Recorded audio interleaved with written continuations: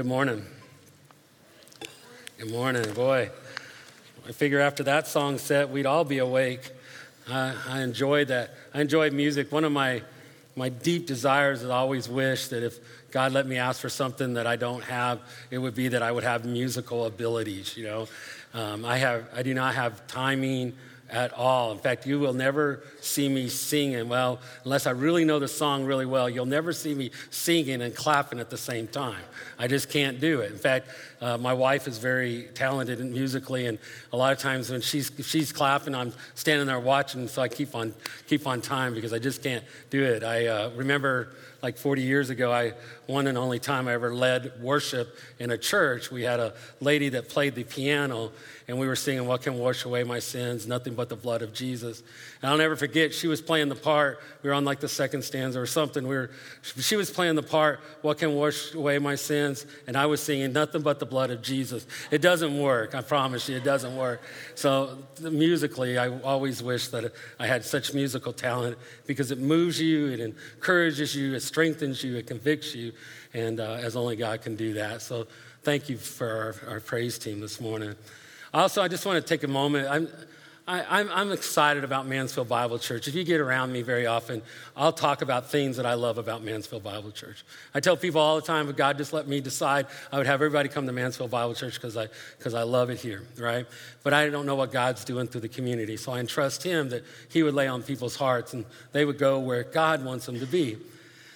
But a couple of things I'm real excited about. This weekend, I know some of our ladies went to an IF gathering, and I don't know if your ladies are here this morning, you've been around our women's ministry, but God's doing some really neat things there. If you're not involved in the women's ministries, I would really, really encourage you to get there because there's some things that are taking place there, and God is working, and to Him be the glory, amen? And that's why we do ministry, is that we encourage one another and strengthen one another. The other thing we're doing is we've just started, in fact, here in a couple of weeks, you're going to see some signs in the parking lot that we're trying to figure out how we can help guests that come onto our campus get where they belong, right? If you pull onto our lot, do you know where the front door is? We have 41 doors coming into this building. Have you ever thought about that? 41 doors coming into this building. Can you imagine going in the wrong door and you have no idea, do I go left, do I go right, do I go straight, where do I go? And so some of the things we're doing is we're designing on our website where we have plan a visit. So a guest can come and they want to check out our church, and they look at our website, and then they can put on their plan of visit, and they can tell us if they're coming to a 9:30 service, 11 a.m. service. They can tell us that if they have children, if they want to meet a pastor, all those kinds of things. We've only done this now 2 or 3 times. In fact, the first week we did it, I think we had 2 guests that actually did it. And so that day I met them, and I tried to walk through things with them.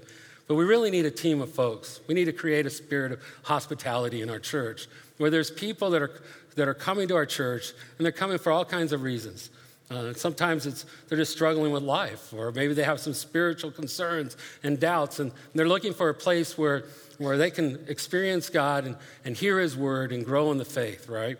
And so when people come, they don't know what door to go in. So we're trying to help them to find the right place to come in. But we also need people that would greet them and help them just to find their way maybe through the building. Where's the children check-in? Where's the gym where the students meet? Or, coming into the worship center, what do small groups look like? Those kinds of things. And as soon as I say that, you're sitting there going, I don't know any of those things, Greg. I don't know. I couldn't volunteer. We can help, and we can do that. But we need some friendly folks in creating the a spirit of hospitality, all right? I'm already tongue-tied and I haven't even started. But and helping our folks to see that. And if you will, just fill out on the card and just let us know if you can help in that area. You can drop it in the black box or in the plate when it goes by later. But I'm such a believer in this. People talk about Mansfield, and we talk about this is, like a Bible kind of a belt area kind of thing, even though we don't use that term anymore. And we talk about it, a lot of Christians, a lot of godly people here. And yet, if everybody showed up today in church that lives in Mansfield, we don't even have half of the seats to fill our community if everybody went to church. Our community is in great need, and this is a way that we can kind of help and reach people as they begin to look in that process about where God would want them. So if you'd like to help, let us know. Now I'm beginning a new series. I finished up the last series we were on, and I'm actually going to be going through the Gospel of John. I love this book, so you can turn there. Well, we're going to kind of introduce it today. But I want to begin by just asking you some questions or just seeing where you're at. Have you ever just prayed? I mean, you prayed and you prayed and you prayed, and it seems like your prayers, man, if they got that high, they seem like they got really short and they just don't get answered. And you begin to wonder, like, where's God at?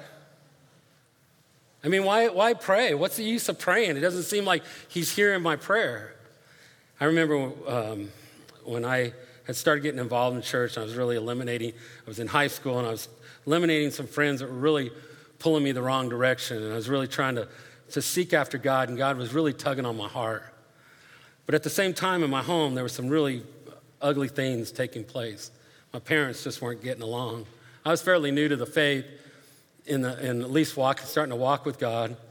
And I can remember during that time, over a couple-year period, where I was praying every day.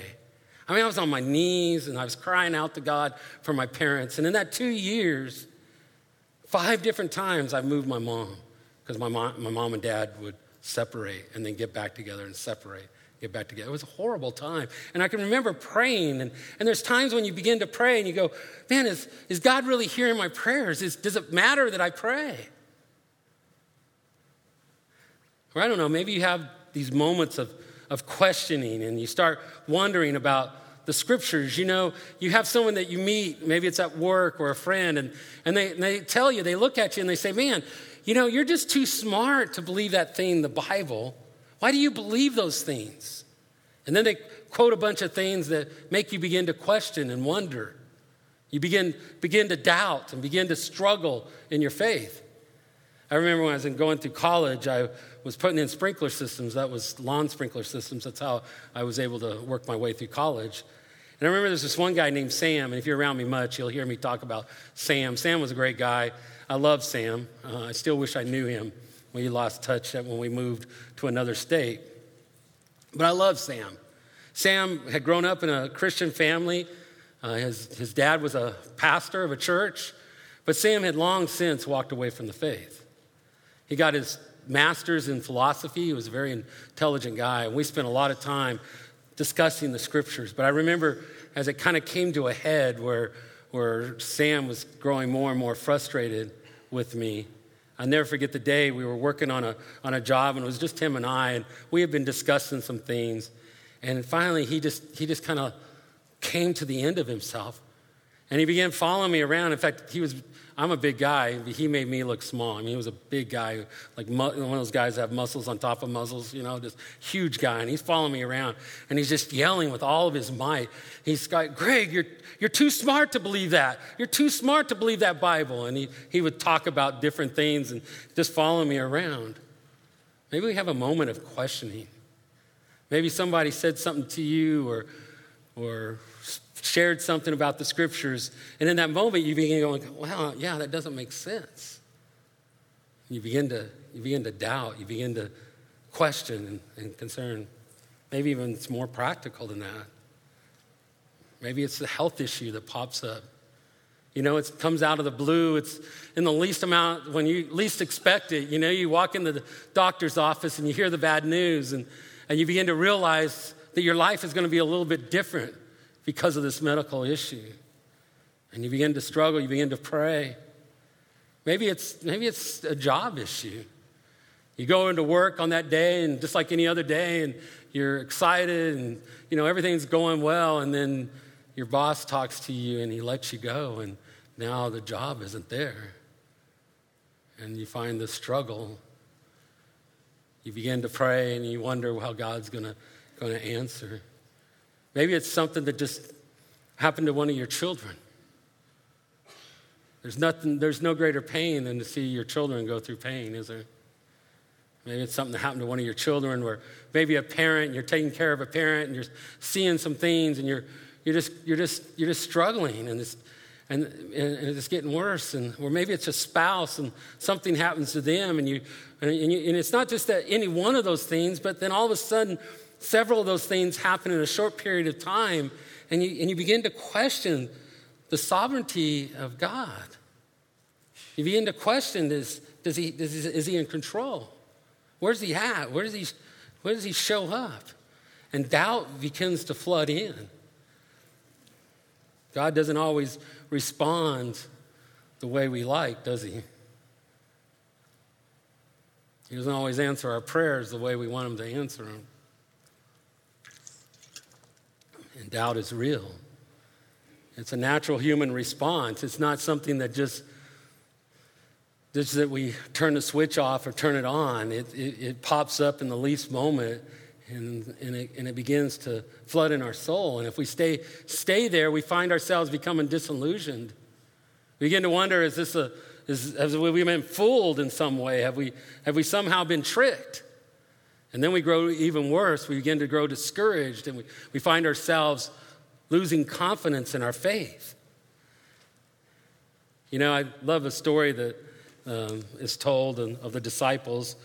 Jesus had gotten into a boat, and he's going to cross over the Sea of Galilee.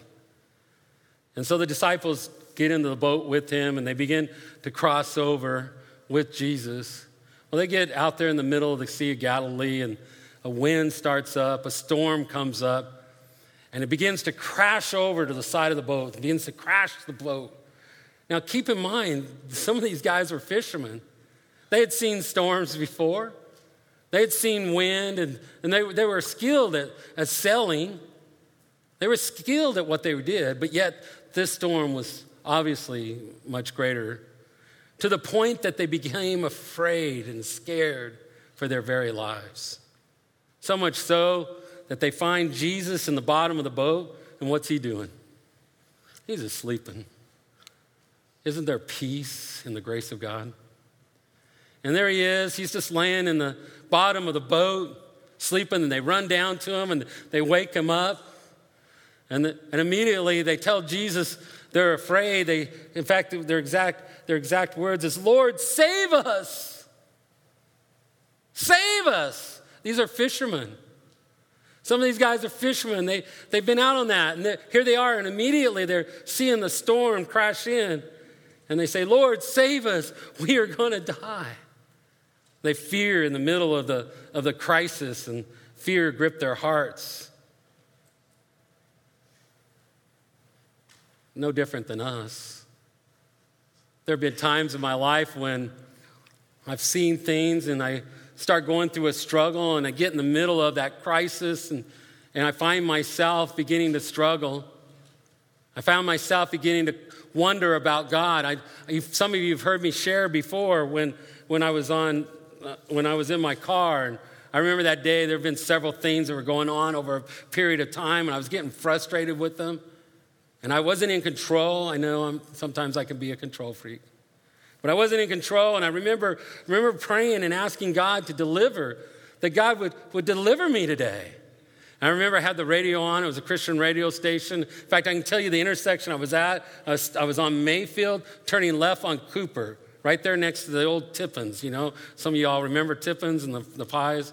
Well, if you were living around here, you knew where that place was at, right there on that corner. They've since demolished it. It was a sad day. I still cry when I drive by that corner. But right there, you know, you turn left on Cooper, right? And as I turned left, I reached over and shut off the radio, because on the radio it started singing, "My Redeemer cometh, my deliverer comes." And I shut it off, and I remember, I don't have a Redeemer coming. I don't have a deliverer coming. I was so frustrated. You see, in the middle of the crisis, we find ourselves overwhelmed. It's no different than what the disciples were experiencing. Yeah, it was a storm, and it was crashing in, and it seemed immediate that their life was at stake.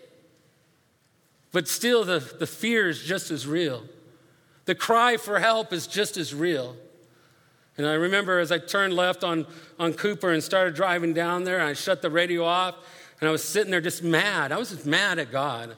I get mad at him. I don't know if you all know that. He already knows when I'm mad at him. I just talk to him about it. Usually helps quite a bit, to be honest with you. And I remember as I was driving down there, I started going, "No, Lord, I know you're my Redeemer. I know you're my Redeemer. Lord, I'm struggling please help my faith. Please help me to believe. You know, we all find in the middle of those times that seem to overwhelm us, no different than the disciples. And when we're going through those times, we begin to ask, where is God? We just ask, where is he? Why doesn't he do something about this pain and this hurt? Does he even care? Is he even aware of my circumstances? We begin to go through those kinds of questionings. And disillusionment comes in, discouragement comes in. And we realize God moves in ways we don't understand. And so we begin to doubt, and the battle of unbelief has just become rampant in our lives. You see in that story, that account of Jesus and the disciples, they go and they wake him. I imagine they shook him, and they wake him up, and they say, Lord, save us. We're about to die. Save us. And Jesus looks at him, and he says these simple words, why are you fearful? Well, Lord, the water's crashing in. We don't know if the boat's going to make it. And then he says, oh, you of little faith. Faith? I mean, everything to that sailor told him that boat could not survive that storm. That was a logical conclusion. I mean, they've seen water before. They've seen ships sink before. They've seen storms wipe out a boat before. And here the waves are crashing in, and Jesus is telling them, why are you afraid? Because we've seen this before. And then he says to him, oh, you of little faith. You see, it's just the same with us when our hurts and our pains and the difficulty of life is surrounding us and it creates a crisis in our lives. It's just as much true. But I like what Jesus does then next. Then Jesus gets up and he walks out and he speaks to the wind and it stops. He talks to the storm and it's over. And there's a calm. And the disciples stand back and they say to themselves, who is this man that even the winds and the storm listen to him? You see, logically, the boat was sinking. That tells you everything you need to know, especially if you're a seaman and you know that boat is sinking. That's the logic of it. But when you understand who God is, you realize it's logical to believe. It's logical to have faith. See, when they realized that Jesus could speak to the wind, there was no need for fear. And when we see past the crisis and we recognize who God is, it becomes logical to believe. Apostle John, who wrote the Gospel of John here, he wrote 1 John. And in 1 John, in chapter 5 and verse 4, he's telling us, how do we overcome this world? How is it that we become overcomers? How do we overcome this world around us? And he said the victory, you know what the victory is? Our faith. Our faith. It's in that moment when we can see past the crashing winds of the storm and we see who God is that we logically begin to believe. And we realize the victory is in faith. In Gospel of John, chapter 20, verses 30 through 31, or 31, I'm sorry, I did this earlier too, 30 and 31. It's in John chapter 20. I promise I know where it is, all right? And it's in verses 30 and 31. It's unique because John tells us why he wrote this gospel. It's an important aspect. In fact, I believe this is a great gospel to those who might be struggling with their faith, struggling to believe. We're going to be going through this book over the times that I have to preach over the next several times. And it's great gospel for us that might be struggling with our faith. In fact, we know the Apostle John was the author of this book. And it's one of the few books that is even contested about who the author is. The early church recognized his authorship of this book, of the Gospel of John. He's never named in the Gospel, but the church recognized, and you can go into the 2nd and 3rd centuries, and it's not challenged. It's one of the least challenged books about the authorship in the Scriptures. He wrote this Gospel around 80 to 90 AD, and that's kind of important to know that. because the Apostle John wrote this gospel, and it's a little bit different than the Matthew, Mark, Luke, and John, where synoptics of the life of Jesus. In these books, they're giving accounts and genealogies and of events that took place in Jesus' life. But when John writes this book, now some 50 years later from the ministry of Jesus, he's writing this book to believers whose faith has been challenged. It's been about 50 years, so we're probably at second, maybe even third generation believers within the church. The early church didn't have internet like we do today, right? Or even a printing press to be able to make copies of the books. And so a lot of times we had teachers that were traveling around and traveling about in the early church. And some of these teachers were teaching false doctrine. Gnosticisms had begun to rise up within the church and create doubts among the believers. And so the Apostle John, when he sits down to write this account, he writes this account that we might believe that Jesus is the Christ, the Son of God, and that believing we might have life in his name. He's writing that to us because he wants us to believe. He wants us to understand our faith. And he sees that the church is being attacked. And this is a firsthand account, by the way. What do I mean by that?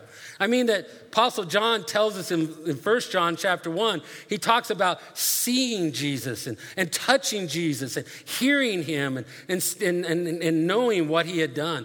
This is John who was there when Jesus turned the water to wine. And it says at the very last of that in John, it says the very end of it, and the disciples believed. John understood that as he saw these things, he began to believe and understand who Jesus was. John was there when Jesus had the 5,000 and they're hungry and they had no money to buy food for the 5,000.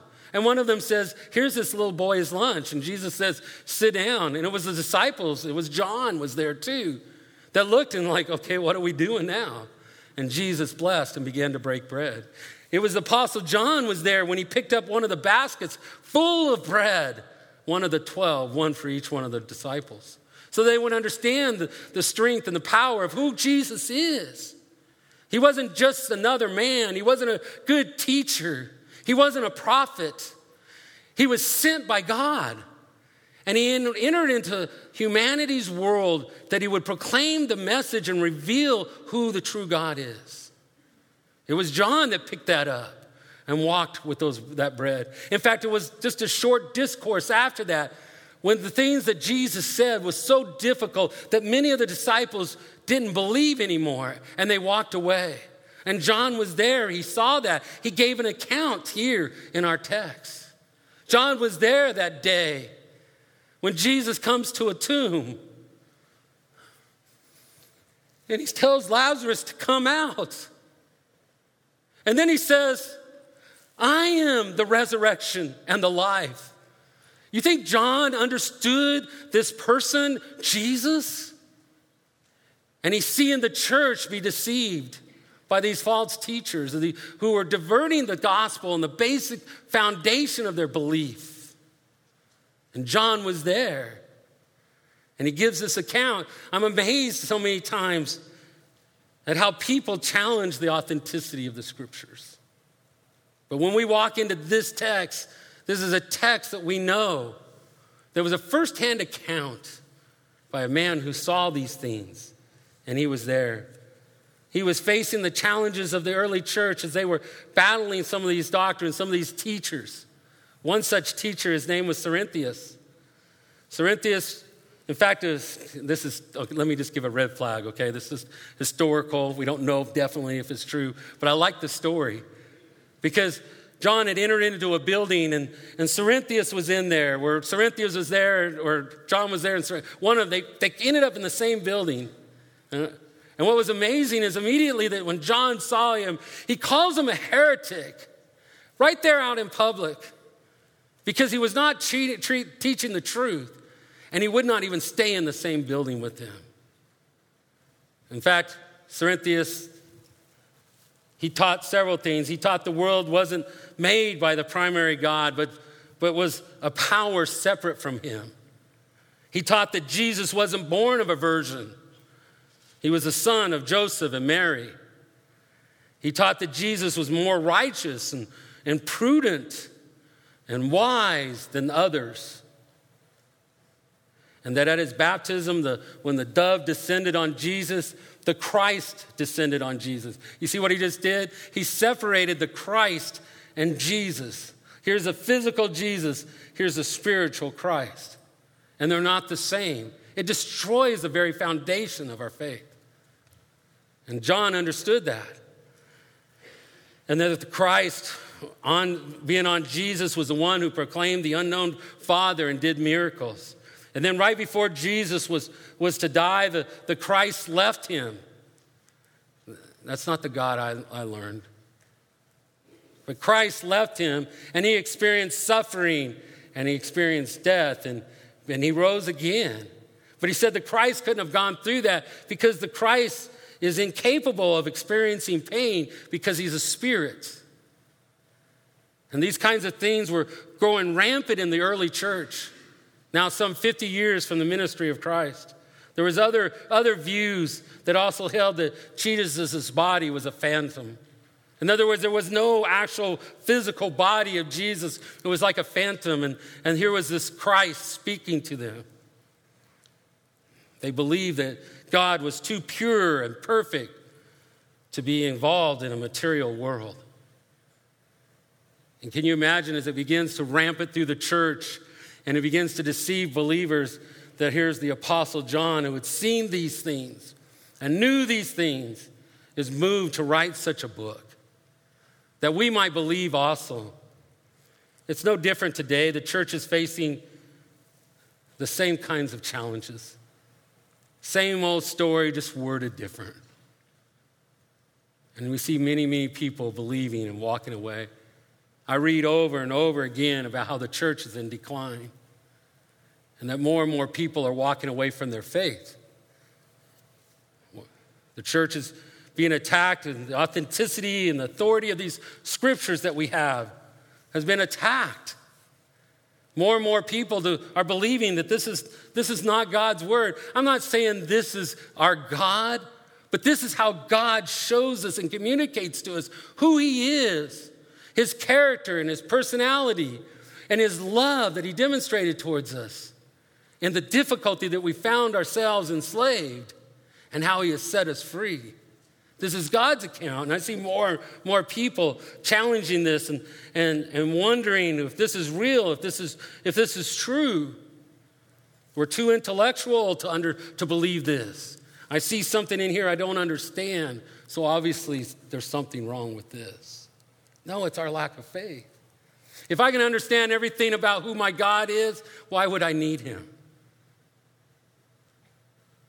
The same God who spanned out the universe in the palm of his hand, who sent his son and who stepped into our world and went to a cross, experienced our judgment and experienced death, and then rose again 3 days later, that he lives, that we might live in him. That same God is able to keep an accurate account for us today.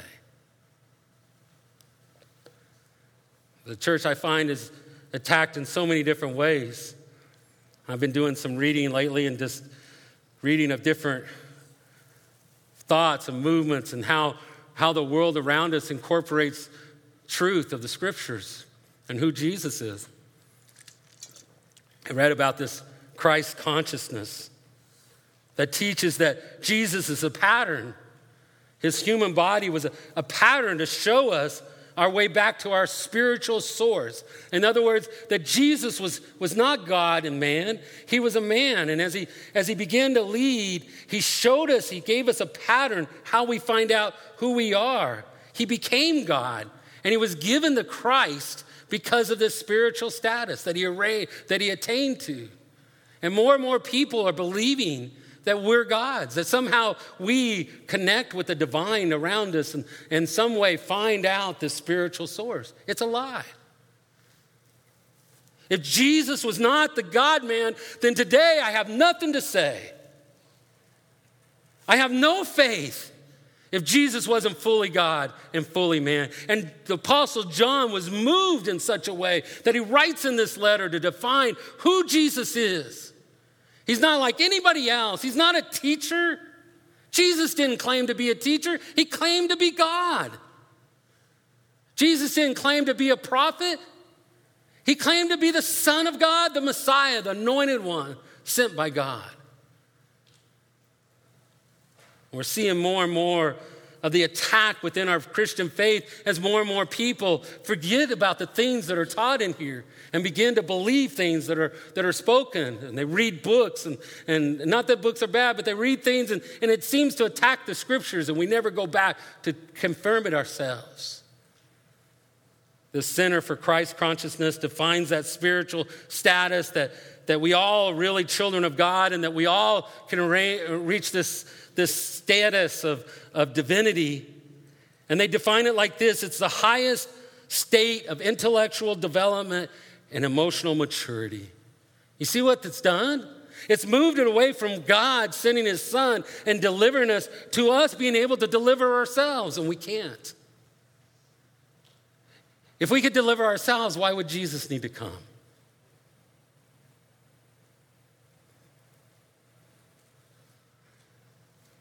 There would be no hope. And it's to this church that John writes in John chapter 20 in verses 30 and following. Now Jesus did many other signs in the presence of the disciples, which are not written in this book. John had a very specific reason for why he wrote, and he tells us in verse 31. But these are written so that you may believe that Jesus is the Christ, the Son of God, and that by believing you may have life in his name. Literally, the Christ meaning Messiah, the anointed one, the deliverer that God sent to us to set his people free, to restore his people. He's the one that God had sent. It doesn't say anointed ones, plural. It says anointed one that God has chose. There is one man who stands between God and men and is a mediator between them. There's only one. There's no other name under heaven by which men shall be saved. It's only by him. He's the deliverer. The Son of God, it says that he is God. If you do not believe that Jesus is God and that he's the Christ, then we have no business being here. It's the very, very basis of our faith. It's the very truth that holds all of our truths together, is his person. And John says, I write these things that you might believe that Jesus is the Christ, the Son of God. And believing, notice that believing there has the idea of keep on believing. He's writing to believers that were beginning to be deceived and led astray. And he says, and believing you might have life in his name. Believing that we accept God's revelation to us, that we acknowledge his divine authority, believing that results in eternal life and a new, enduring relationship with our God. You see, the Gospel of John helps those who might struggle in their faith to see that Jesus is really worthy of our faith. When he writes this book, he realizes there's people struggling, but he wants them to see that God, that Jesus Christ is worthy of our worship and of our faith. This gospel has many things it presents, and we're going to be looking at a lot of these as we go through this study. This gospel presents the person of Jesus Christ as the incarnation of the eternal God who is revealing himself perfectly to us. We beheld him as of the only begotten of the Father. We see that through this whole gospel. The other thing we'll be noticing is this gospel teaches the concept of atonement. Remember John the Baptist who said, behold, the Lamb of God which takes away the sin of the world. Notice it doesn't say sins, but sin.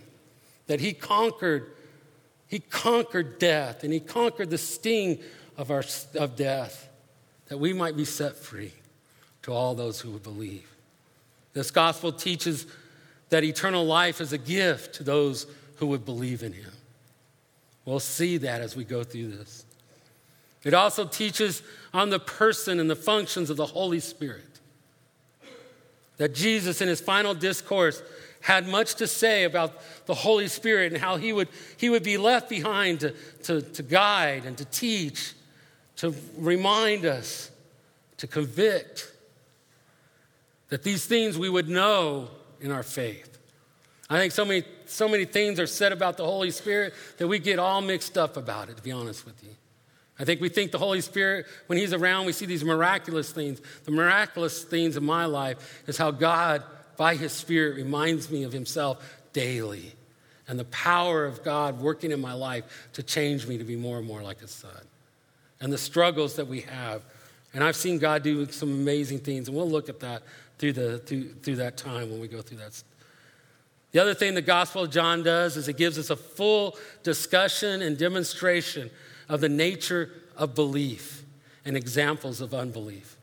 You'll see time and time again, whether it's the Pharisees, the religious leaders, or even the disciples that walked away from the faith. They couldn't believe the things that were said. And you'll see the times as well where it says, and they believed. Who else are we to follow? Who else has the words of life? And we'll see this discussion all through this. It's all through the Gospel of John. So I ask you this question. Do you believe that Jesus is the Christ, the Son of God? As we go through this study and as we go through this gospel, I pray that your faith is strengthened. I pray you are encouraged in your times of doubt, that you would understand the battle that's before you and how to gain victory.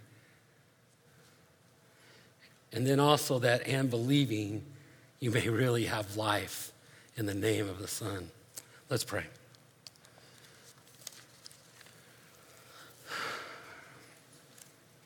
Father God, I just lift up to you everybody here this morning. I know that, Father, we've all have gone through times of doubt, uncertainty, questioning. And yet, Father, I find that sometimes in my reasoning, in my ability to try to understand, I get to this place where I can't understand. Some of these things are too great for me. Even as we sang this morning, and how can it be? How do you explain, Father, such love and grace and mercy? I know when someone offends me or hurts me, I want justice immediately, and yet you didn't respond in justice. You responded in grace and mercy by sending your Son, Jesus Christ. You provided redemption. You provided a way for new life. So how can that be? Father, I pray for all those that are here this morning, Lord, that your Spirit would move in our hearts and our minds. And Father, those that are maybe going through a season of doubt, that you would encourage them, or maybe they've already come to a place of disillusionment, and Father, you would just strengthen their hearts. Remind them of the one who spoke to the seas and the wind obeyed, who called out the dead, that we might remember of the one who stepped into our world, calling us to himself. Father, just move among us. Encourage the weak. Strengthen the weak. Hear the praise, Father, of your people. And Father, even though there might be some, even their hearts need to be broken, may you do that too. That you might lead us and guide us. To you be the glory and the praise forever and ever. Amen.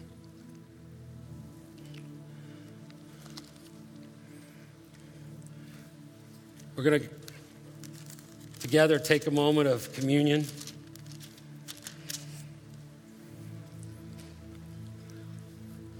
This morning in fact, both hours, when I heard that song, And Can It Be, my heart was moved.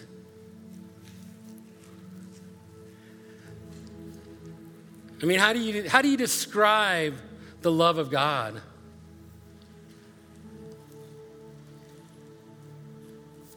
Are there words that capture the picture of mercy and grace? And yet I so strongly believe in what God has done for us. And this morning, as we come together and we're reminded of what he had done for us, we remember that even this book that we're going to be looking at, a major discourse took place during the Lord's Supper, during communion.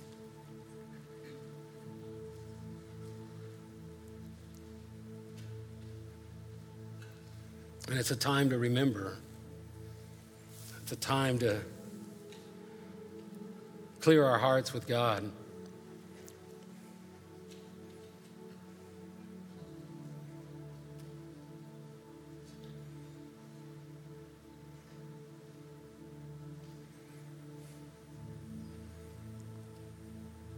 That Jesus' body was broken. Not just that he was broken, but he was rejected. In the first chapter of John, it talks about Jesus coming to his own, and they rejected him. It says that he was in this world, and though this world was created by him, they didn't recognize him. And then it says, but as to many who receive him, to them he gives the right to be called the children of God.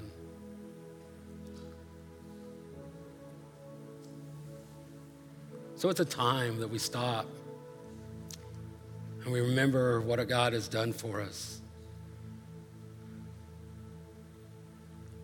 I don't know where you're at,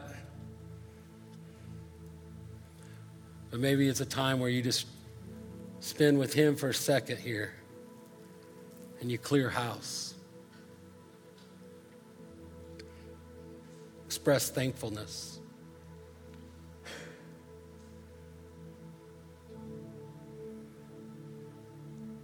And receive his grace.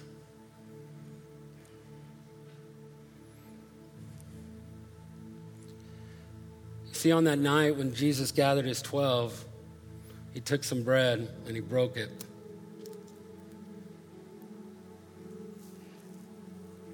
And he held it up. And he said, "This is my body, which is for you. Do this in remembrance of me."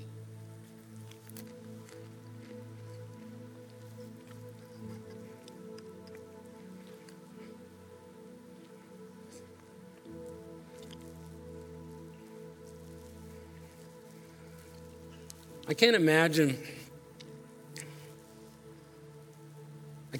what Jesus went through. You know, it tells us in the Bible that life is in the blood. And when he was hanging on the cross and he was pierced and water and blood ran out, the literal life of Jesus was running out. He didn't deserve that, but he did that so that we might have life. That he shed his blood for us. That the righteous demands of iniquity would be met once and for all, and death would be conquered, and there would be no more chains, but that we would be set free. And we had a new relationship, a new covenant with our God through the work of Jesus Christ. And on that night, he held up that cup and he said, this cup is the new covenant in my blood. Do this as often as you drink it in remembrance of me.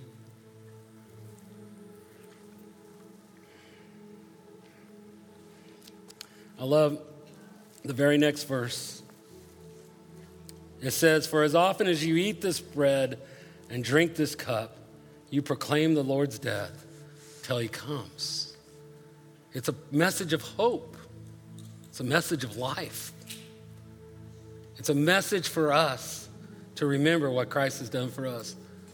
Let's pray. To God, we give the glory and the praise forever and ever. We look for the day that your Son will come, when every knee will bow and every tongue will confess, and that the Son will be glorified, and the Father's work in his Son will be forever known. And then we find grace and we find mercy, God, and we thank you for that. To you be the glory and the praise forever and ever and ever. Amen.